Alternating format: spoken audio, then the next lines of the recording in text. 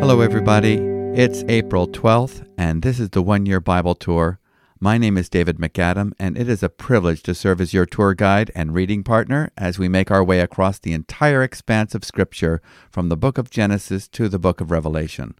This is day 102 of our tour, and we have come a great distance already, more than a quarter of the way through the Bible. We are now in the book of Joshua.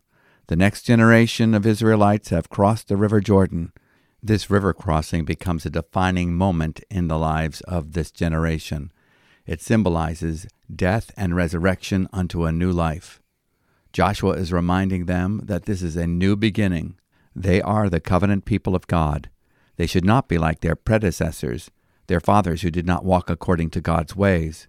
Before they can enter into the promised land, they need to remember the covenant sign that was given at the initiation of that covenant with Abraham. The majority of the surviving generation of males had not been circumcised, yet this was the required sign for those who wanted to be participating members of this covenant community of Israel. We are not under the law today, and we have a greater Joshua, Jesus, who has brought us into our inheritance. We are not under Israel's ceremonial laws, but there is much that is relevant, and we hope to glean a lot from our reading of Joshua today. So let's start reading in Joshua chapter 5, beginning with verse 1. As soon as all the kings of the Amorites, who were beyond the Jordan to the west, and all the kings of the Canaanites who were by the sea, heard that the Lord had dried up the waters of the Jordan for the people of Israel until they had crossed over, their hearts melted, and there was no longer any spirit in them because of the people of Israel. At that time the Lord said to Joshua, "Make flint knives and circumcise the sons of Israel a second time." So Joshua made flint knives and circumcised the sons of Israel at Gibeath Haaraloth. And this is the reason why Joshua circumcised them. All the males of the people who came out of Egypt, all of the men of war, had died in the wilderness on the way after they had come out of Egypt. Though all the people who came out had been circumcised, yet all the people who were born on the way in the wilderness, after they had come out of Egypt, had not been circumcised. For the people of Israel walked 40 years in the wilderness, until all the nation, the men of war who came out of Egypt, perished, because they did not obey the voice of the Lord. The Lord swore to them that he would not let them see the land that the Lord had sworn to their fathers to give us, a land flowing with milk and honey. So it was their children, whom he raised up in their place, that Joshua circumcised, for they were circumcised because they had not been circumcised on the way. When the circumcising of the whole nation was finished, they remained in their places in the camp until they were healed. And the Lord said to Joshua, "Today I have rolled away the reproach of Egypt from you." And so the name of that place is called Gilgal to this day. While the people of Israel were encamped at Gilgal, they kept the Passover on the 14th day of the month in the evening on the plains of Jericho. And the day after the Passover, on that very day, they ate of the produce of the land, unleavened cakes and parched grain. And the manna ceased the day after they ate of the produce of the land. And there was no longer manna for the people of Israel, but they ate of the fruit of the land of Canaan that year. When Joshua was by Jericho, he lifted up his eyes and looked, and behold, a man was standing before him with his drawn sword in his hand.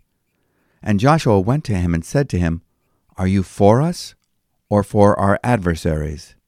And he said, "No, but I am the commander of the army of the Lord. Now I have come." And Joshua fell on his face to the earth and worshipped, and said to him, "What does my Lord say to his servant?" And the commander of the Lord's army said to Joshua, "Take off your sandals from your feet, for the place where you are standing is holy." And Joshua did so. Chapter 6. The Fall of Jericho. Now Jericho was shut up inside and outside because of the people of Israel. None went out, and none came in. And the Lord said to Joshua, "See, I have given Jericho into your hand, with its king and mighty men of valor. You shall march around the city, all the men of war going around the city once. Thus you shall do, for 6 days. 7 priests shall bear 7 trumpets of ram's horns before the ark. On the 7th day you shall march around the city 7 times, and the priests shall blow the trumpets. And when they make a long blast with the ram's horn, when you hear the sound of the trumpet, then all the people shall shout with a great shout, and the wall of the city will fall down flat. And the people shall go up, every one straight before him. So Joshua the son of Nun called the priests and said to them, Take up the ark of the covenant, and let 7 priests bear 7 trumpets of ram's horns before the ark of the Lord. And he said to the people, Go forward, march around the city, and let the armed men pass on before the ark of the Lord. And just as Joshua had commanded the people, the 7 priests bearing the 7 trumpets of ram's horns before the Lord went forward, blowing the trumpets, with the ark of the covenant of the Lord following them. The armed men were walking before the priests, who were blowing the trumpets, and the rear guard was walking after the ark, while the trumpets blew continually.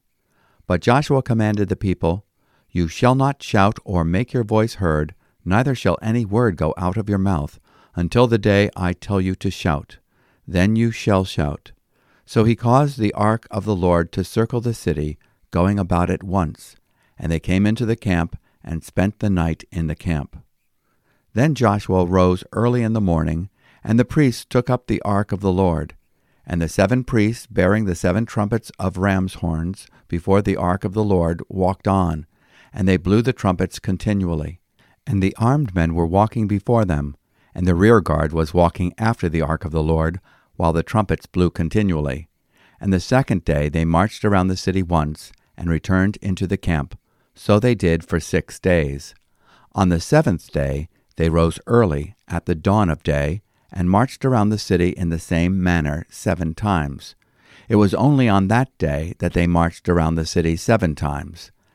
And at the 7th time, when the priests had blown the trumpets, Joshua said to the people, Shout, for the Lord has given you the city. And the city and all that is within it shall be devoted to the Lord for destruction.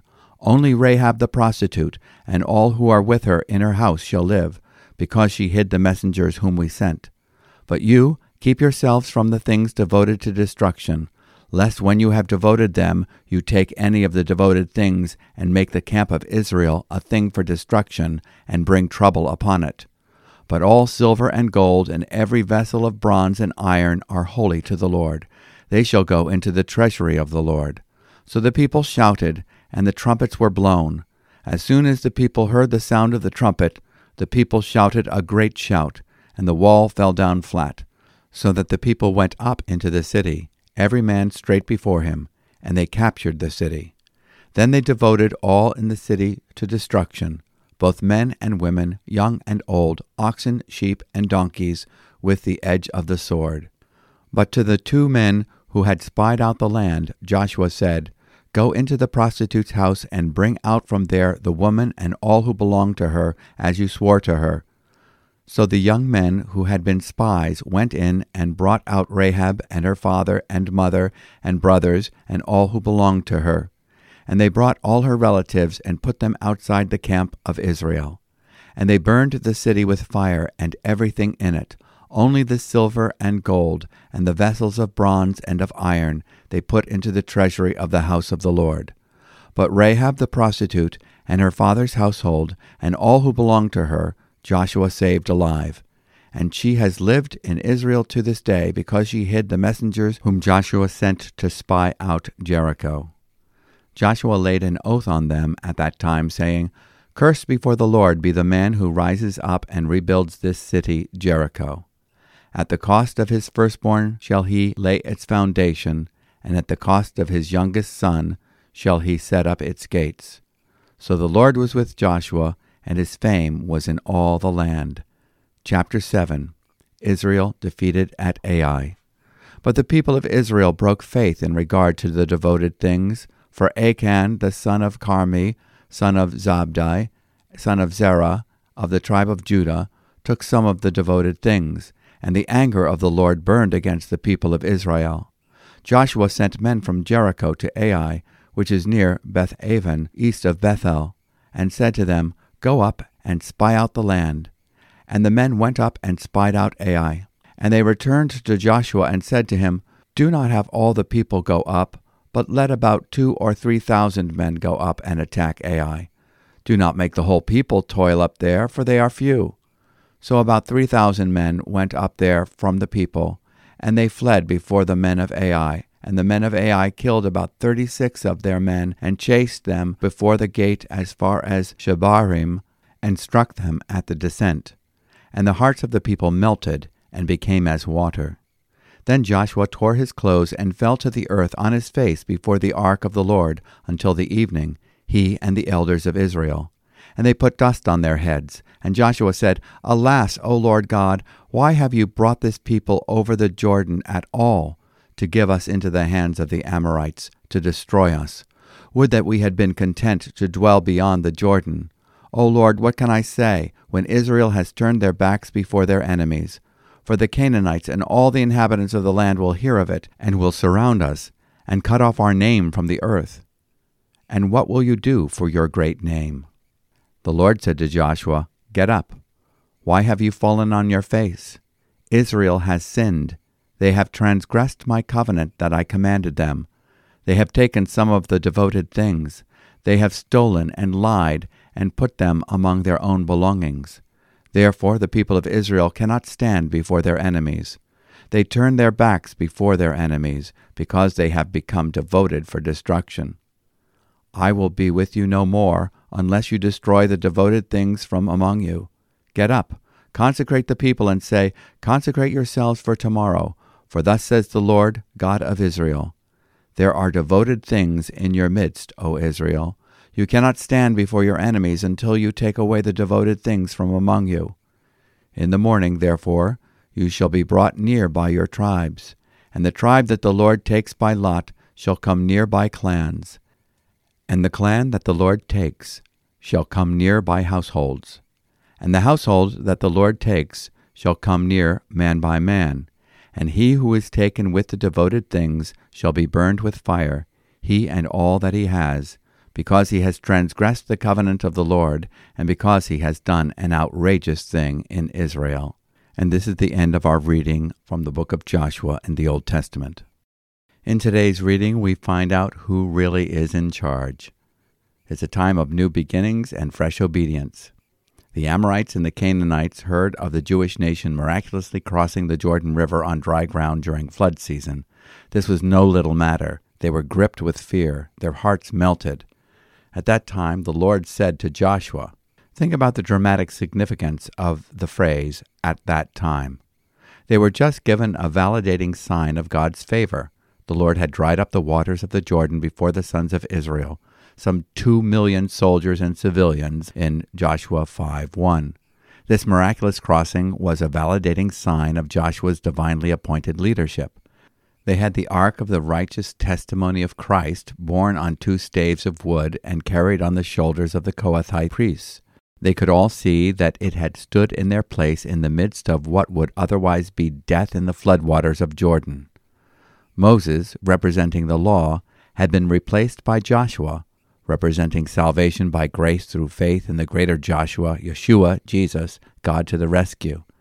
The testimony of the Lord's favor upon the people of Israel put fear in the hearts of the Canaanites. To the natural mind, it would be opportune to quickly take territory, conquer Jericho, and move on to possess the land. But that was not God's will. Consecration must precede conquest. The new life in the promised land brought new commands. They were to mark the fulfillment of God's promise to bring them into the land of milk and honey with fresh obedience to new commands. Be consecrated, Joshua chapter 3, verse 5. This probably involved fresh washing, a period of abstinence, focusing on their covenant relationship with God. Secondly, be circumcised, Joshua 5:2. The circumcision of the flesh of the male's foreskin represented the cutting off of the old life, our inheritance in Adam, and beginning a new life anticipating the promise that is our heritage in Christ, Colossians chapter 2, verse 11. Because it involved the shedding of blood, it reminded the Israelites of the necessary blood atonement of the promised substitute.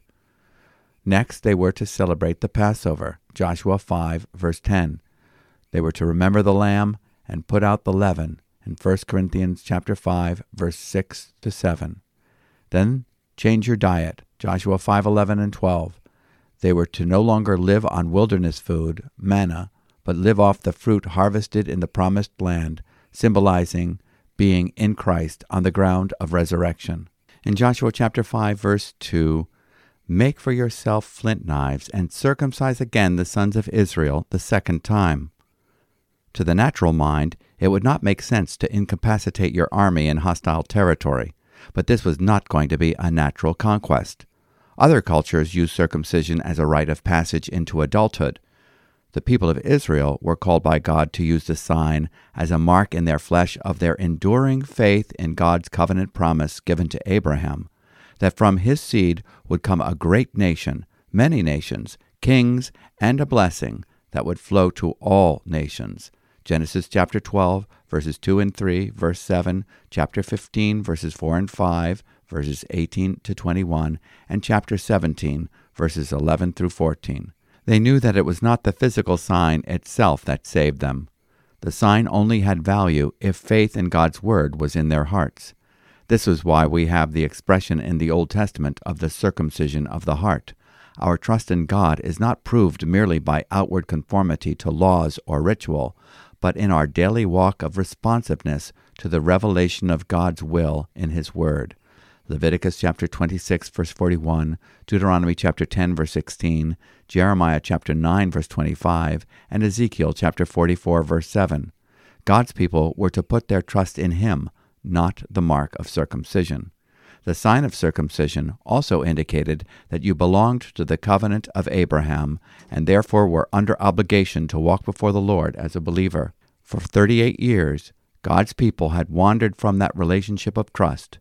The time had come for the sons of Israel to renew their covenant commitment and undergo the surgery that would have been less painful had the command been kept to circumcise the males on the 8th day of their lives, marking them as a people belonging to God.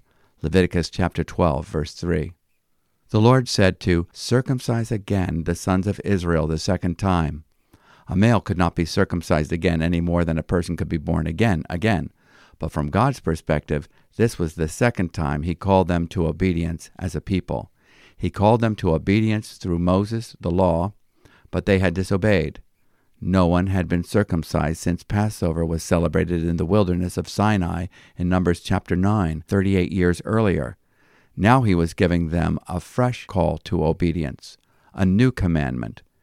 He was calling them to obedience on the new ground of the promised land, the resurrection ground, through a new voice, Joshua, whose name means salvation, and whose ministry typifies grace.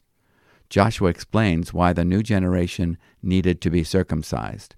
For all the people who came out of Egypt were circumcised, but all the people who were born in the wilderness along the way as they came out of Egypt had not been circumcised.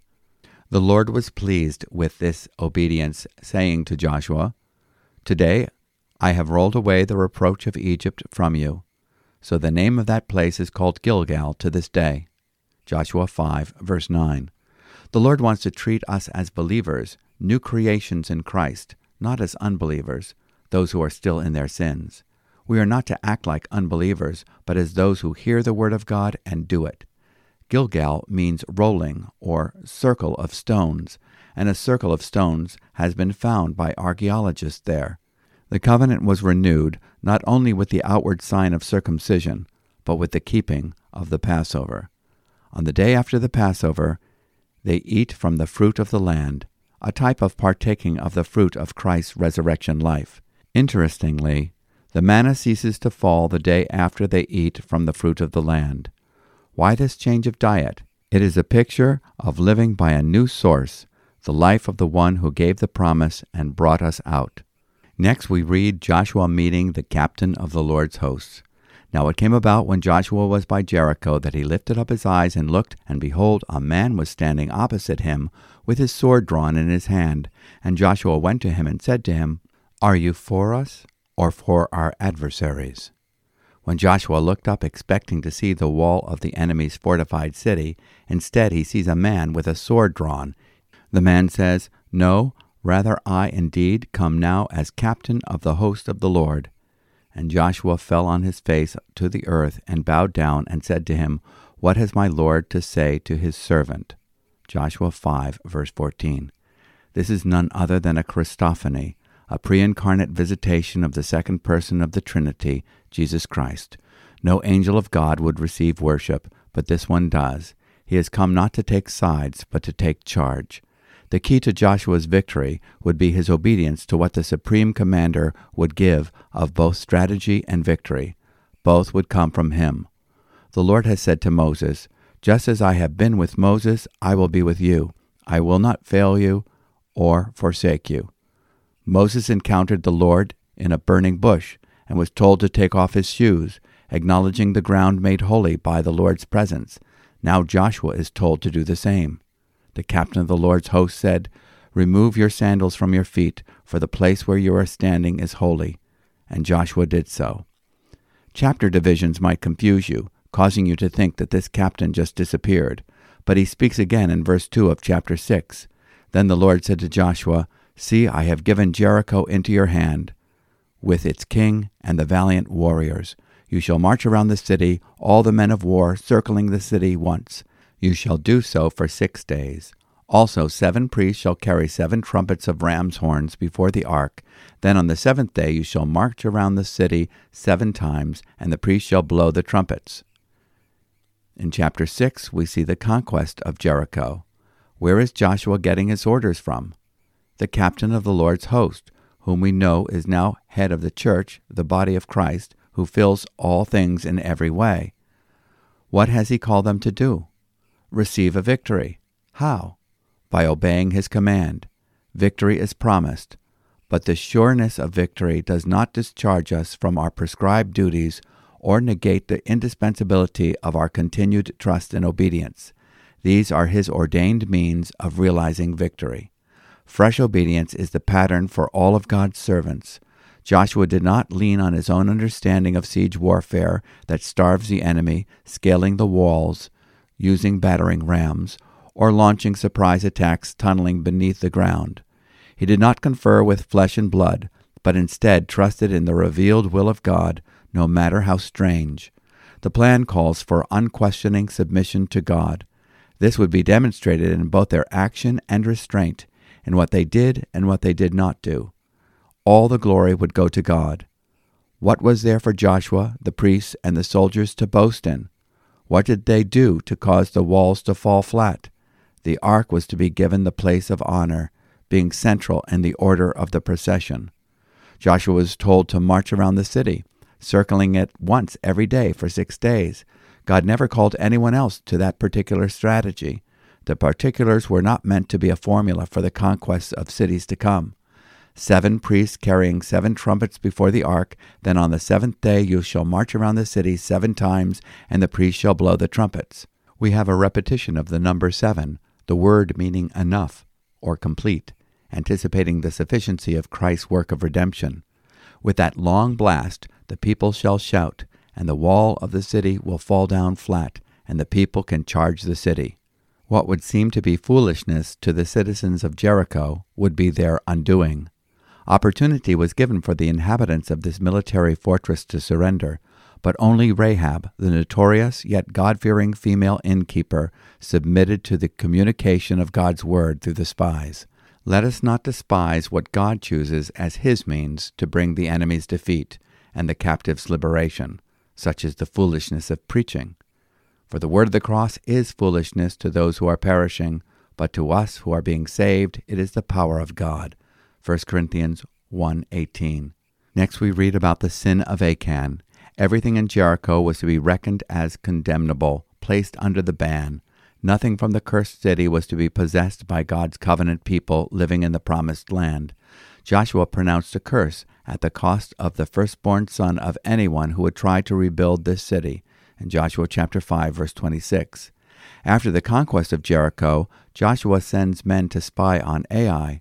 The spies report that in their estimation only 2,000 or 3,000 soldiers will be required, as if their victory at Jericho taught them that the battle depended upon army size. Their assessment of the enemy was, only a few men are there. The result, however, is that the Israelite army is routed by the men of Ai. Why were they defeated? Not because of army size or military prowess, but because of sin in the camp. The Lord speaks to Joshua, saying, Israel has sinned, and they have also transgressed my covenant which I commanded them. And they have even taken some of the things under the ban, and have both stolen and deceived. Moreover, they have also put them among their own things. Therefore the sons of Israel cannot stand before their enemies. They turn their backs before their enemies, for they have been accursed. I will not be with you any more, unless you destroy the things under the ban from your midst. God promises that the guilty party will be destroyed by fire along with all that belongs to him, in Joshua 7:15. Apart from a right standing with God in Christ, that is what awaits everyone. Hebrews chapter 10, verse 27, verses 30 and 31, and chapter 12, verse 29. The lesson is that you cannot play games with God and lie to the Holy Spirit. One man, Achan, stole some of the items in Jericho that were devoted to destruction. His sin brings judgment upon the whole nation. God had to bring discipline to this new community from the start, even as he did in the early days of the New Testament church with the judgment of Ananias and Sapphira, who lied to the Holy Spirit, in Acts chapter 5, verses 1 to 11. Now let's go to today's reading in the New Testament from the Gospel according to Luke, chapter 15. And here we have the parable of the lost sheep, the parable of the lost coin, and the parable of the two sons who were lost to their father's love. Verse 1, chapter 15. Now the tax collectors and sinners were all drawing near to hear him. And the Pharisees and the scribes grumbled, saying, This man receives sinners and eats with them. So he told them this parable. What man of you, having 100 sheep, if he has lost one of them, does not leave the 99 in the open country, and go after the one that is lost, until he finds it? And when he has found it, he lays it on his shoulders, rejoicing. And when he comes home, he calls together his friends and his neighbors, saying to them, Rejoice with me, for I have found my sheep that was lost. Just so, I tell you, there will be more joy in heaven over one sinner who repents than over 99 righteous persons who need no repentance. The parable of the lost coin. Or what woman, having 10 silver coins, if she loses one coin, does not light a lamp and sweep the house and seek diligently until she finds it? And when she has found it, she calls together her friends and neighbors, saying, Rejoice with me, for I have found the coin that I had lost. Just so, I tell you, there is joy before the angels of God over one sinner who repents. And now we have the parable of the two sons lost to their father's love. And he said, There was a man who had 2 sons. And the younger of them said to his father, Father, give me the share of property that is coming to me. And he divided his property between them.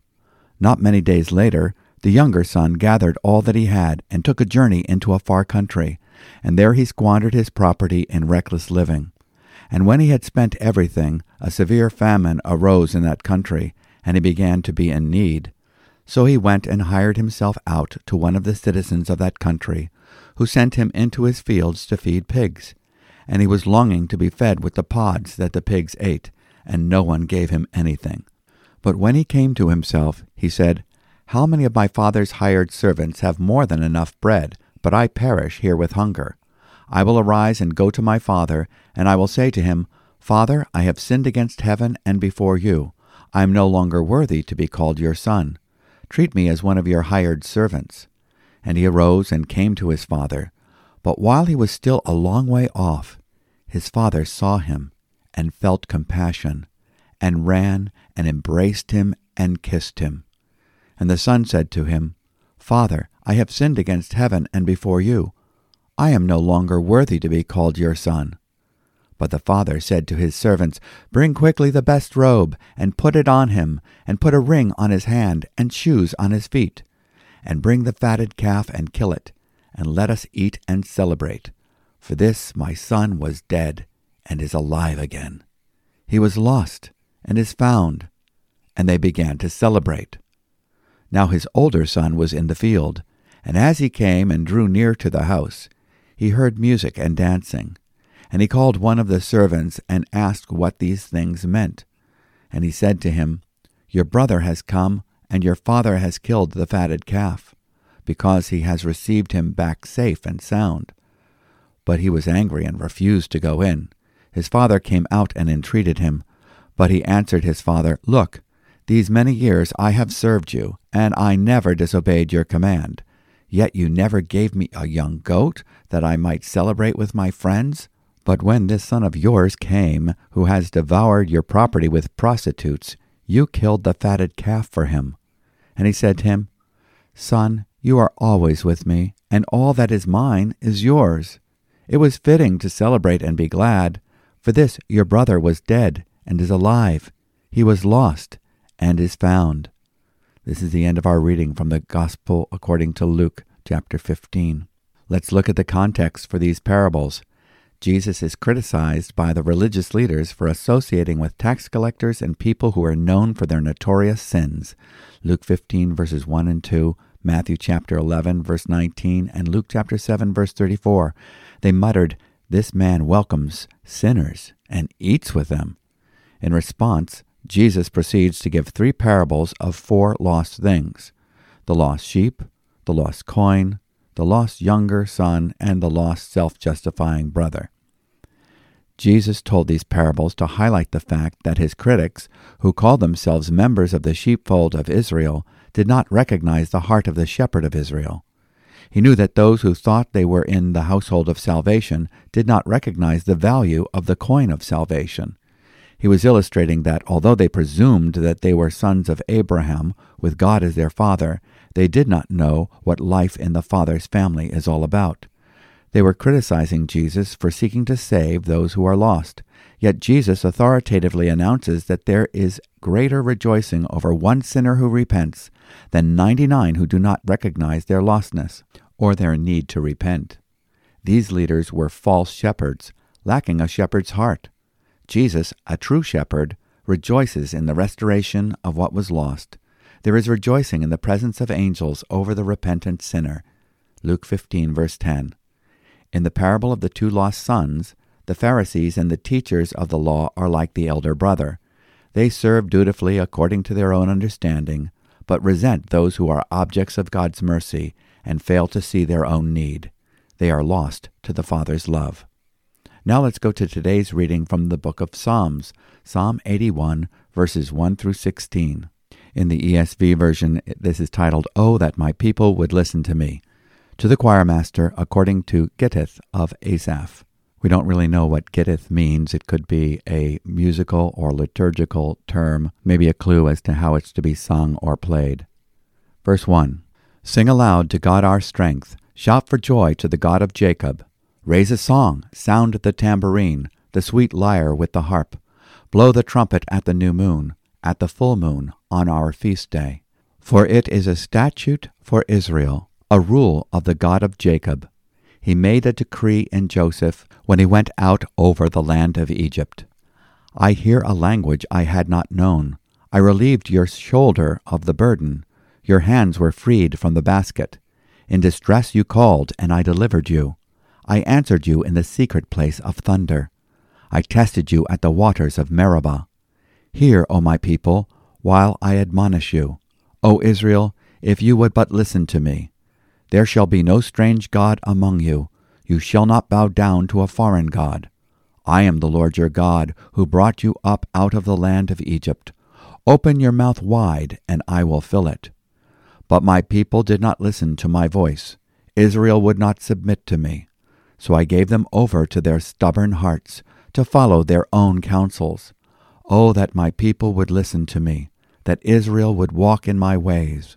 I would soon subdue their enemies and turn my hand against their foes.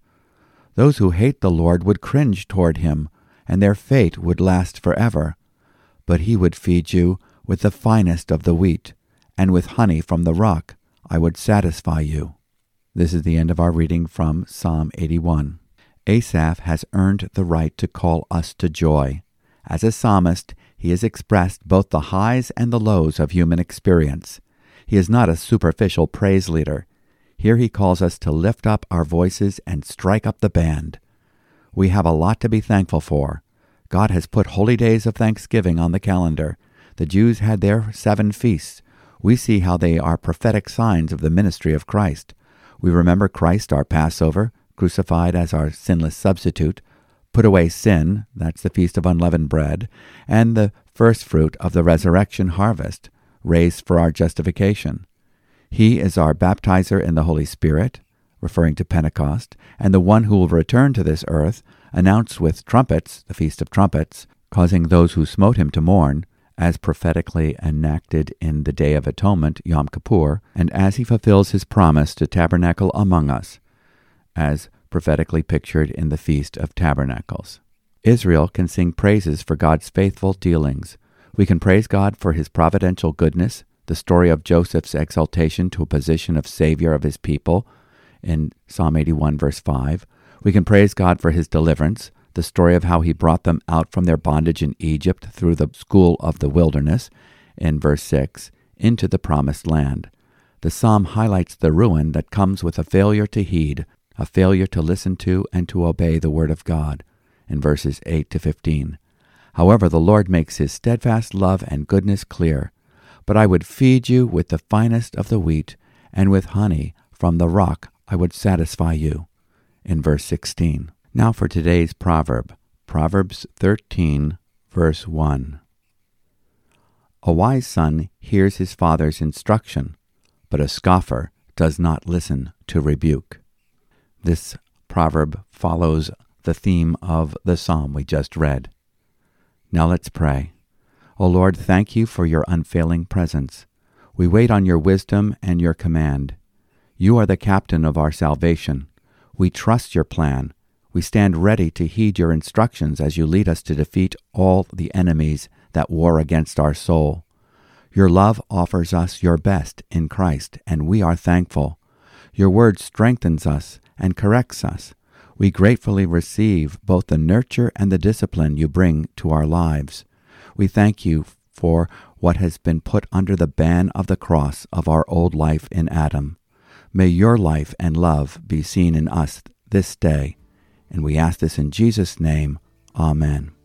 Well, thank you for joining us today as we've been reading through the Scriptures, learning more about Jesus Christ, our victor, the captain of our salvation, and as the one who has shown us the truth about the Father's love. And we hope that you'll join us tomorrow as we continue our journey. If you have any questions or comments, we'd love to hear from you. You can email us at podcast@newlife.org. Or you can go to our website if you like more information about New Life Community Church and New Life Fine Arts Musical Theater and all the other ministries of New Life Community Church. Thank you, and God bless you.